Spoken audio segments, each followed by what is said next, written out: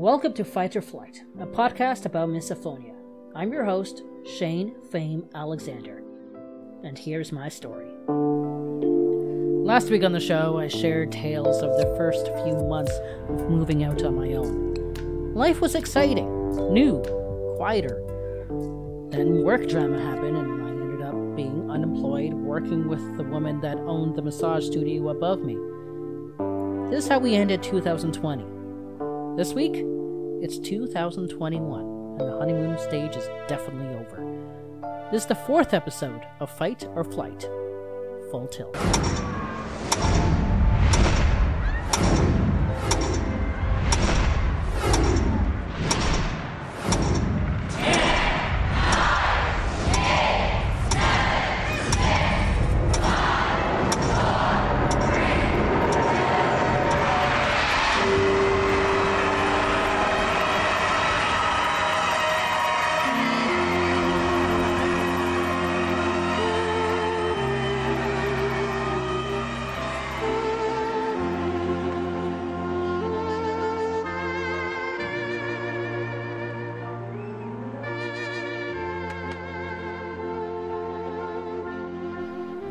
New Year's Eve.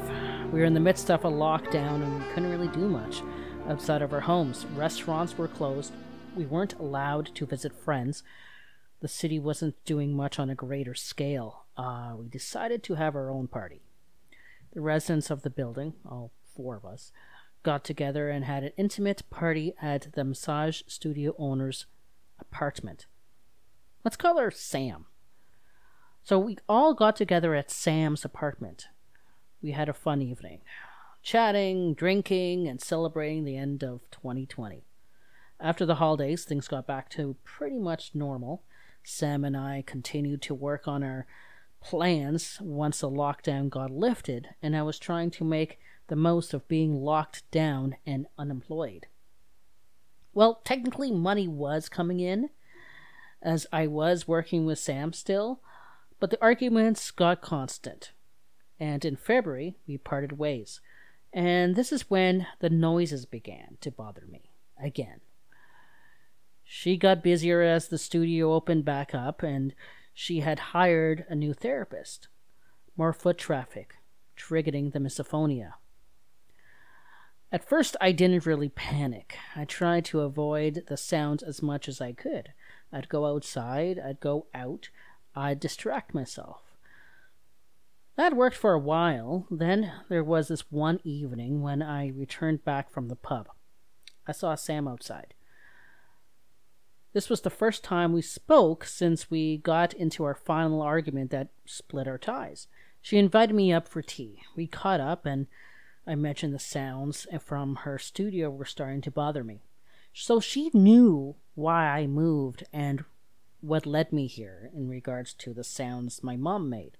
So she understood, or should have understood, that this was serious stuff. She told me she will try to make it quieter. She said to talk to our landlord to see if he can help. I told her while the stomping sounds are triggering, when she slams the cupboard doors in the laundry room and in her studio, it's pretty loud, and she could get those rubber sticky things that attach to the cupboard doors to prevent the slamming sounds. She said she didn't want to do that. Bookmark this. We're going to get back to this later. As the weeks progressed, I didn't hear any difference. I can tell she wasn't trying. The landlord came over and said that he wouldn't want to do anything as the building is old and it's not worth doing any renovations. Well, he did change his mind, but we'll get back to that in a future episode. So nothing was being done by anyone and the noises were continuing to get louder. To me at least. With nothing being done, my misophonia was back. Full tilt.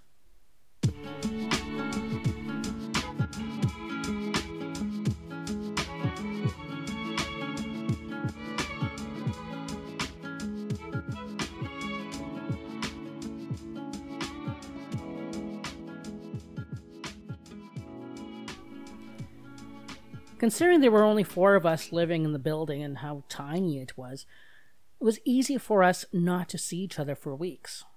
Since we were on lockdown and since it was cold, I tried to stay in my apartment for most of the day. I didn't go out of my way to speak with Sam, and I hardly saw her. She'd text me about things, and I'd quickly respond and just be straight to the point. This is when I realized how selfish she was. She didn't realize how much my misophonia was altering my whole life. I thought I'd found a new gig, and maybe the distraction of work would help me with the matters. It did before. I got hired with a work-from-home company. Things were going well. Did training and did a few shifts. It was a Sunday, and I woke up with a migraine. I thought I was still getting used to the call volume and the new hours.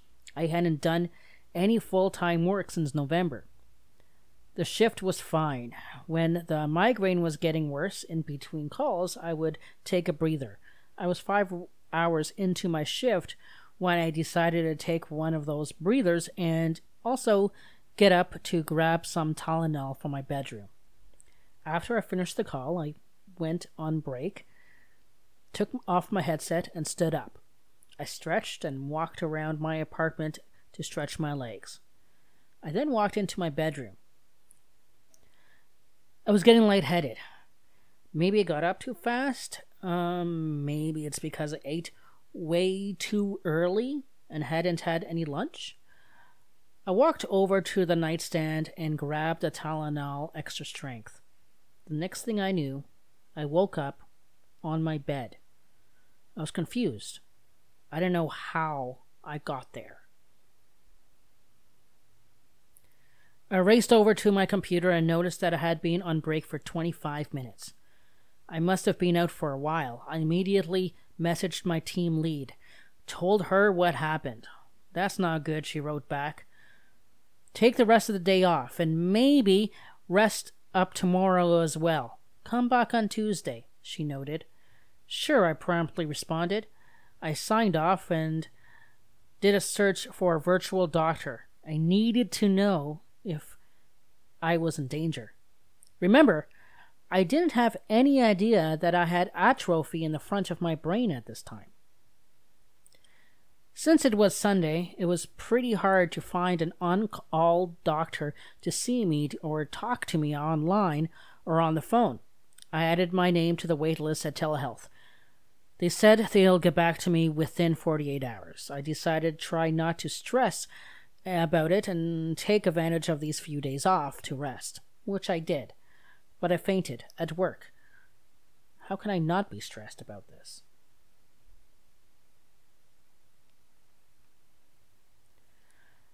I would faint a couple more times during my shifts. Work was hard for me. I had to leave. I applied for sickness insurance through Service Canada and decided to take this time to take care of my health. Misophonia was changing my life. I kept my employment status a secret from the others in the building. As much as they knew, I was still working. It wasn't really hard to hide, as they never saw me. I just didn't offer any new information about work. And they didn't really ask.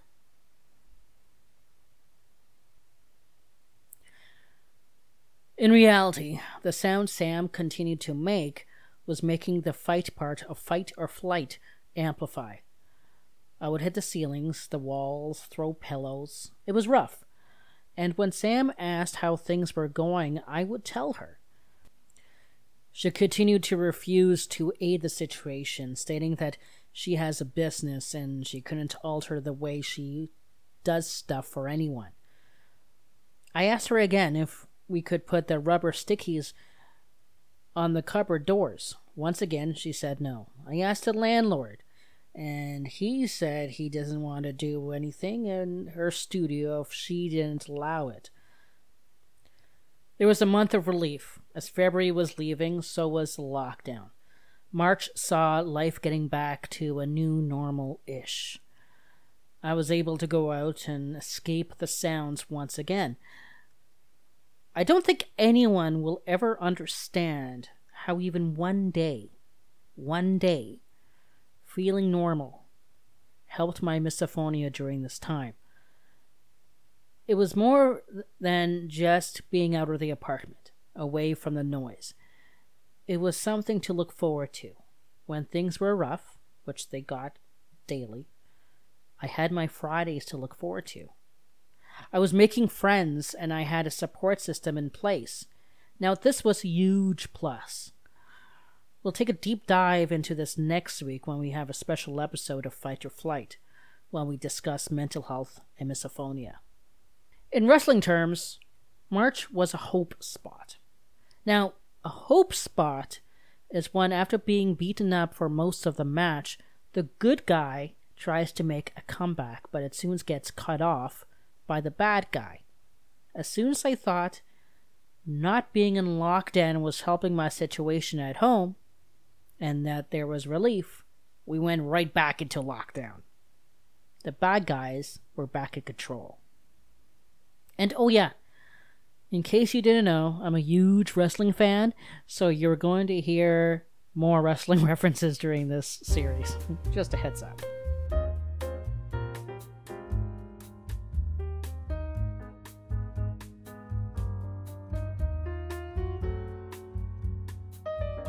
In 2 weeks, spring and summer, highs and lows. But with the lows potentially bringing major highs come fall. We return to the story in a couple of weeks, but next week, it's a special edition of Fight or Flight. We will discuss how misophonia contributed to my depression and anxiety. And are they all tied up together, or are we supposed to think of these three individually?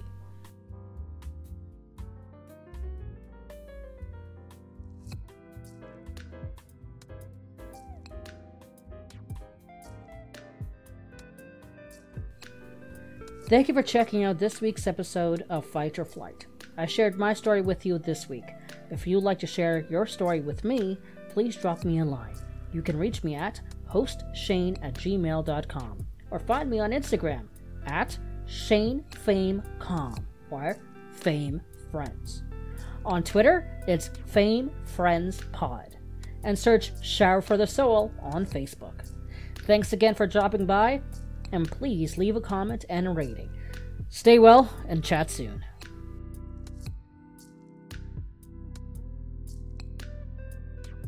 This has been a Fame and Friends production.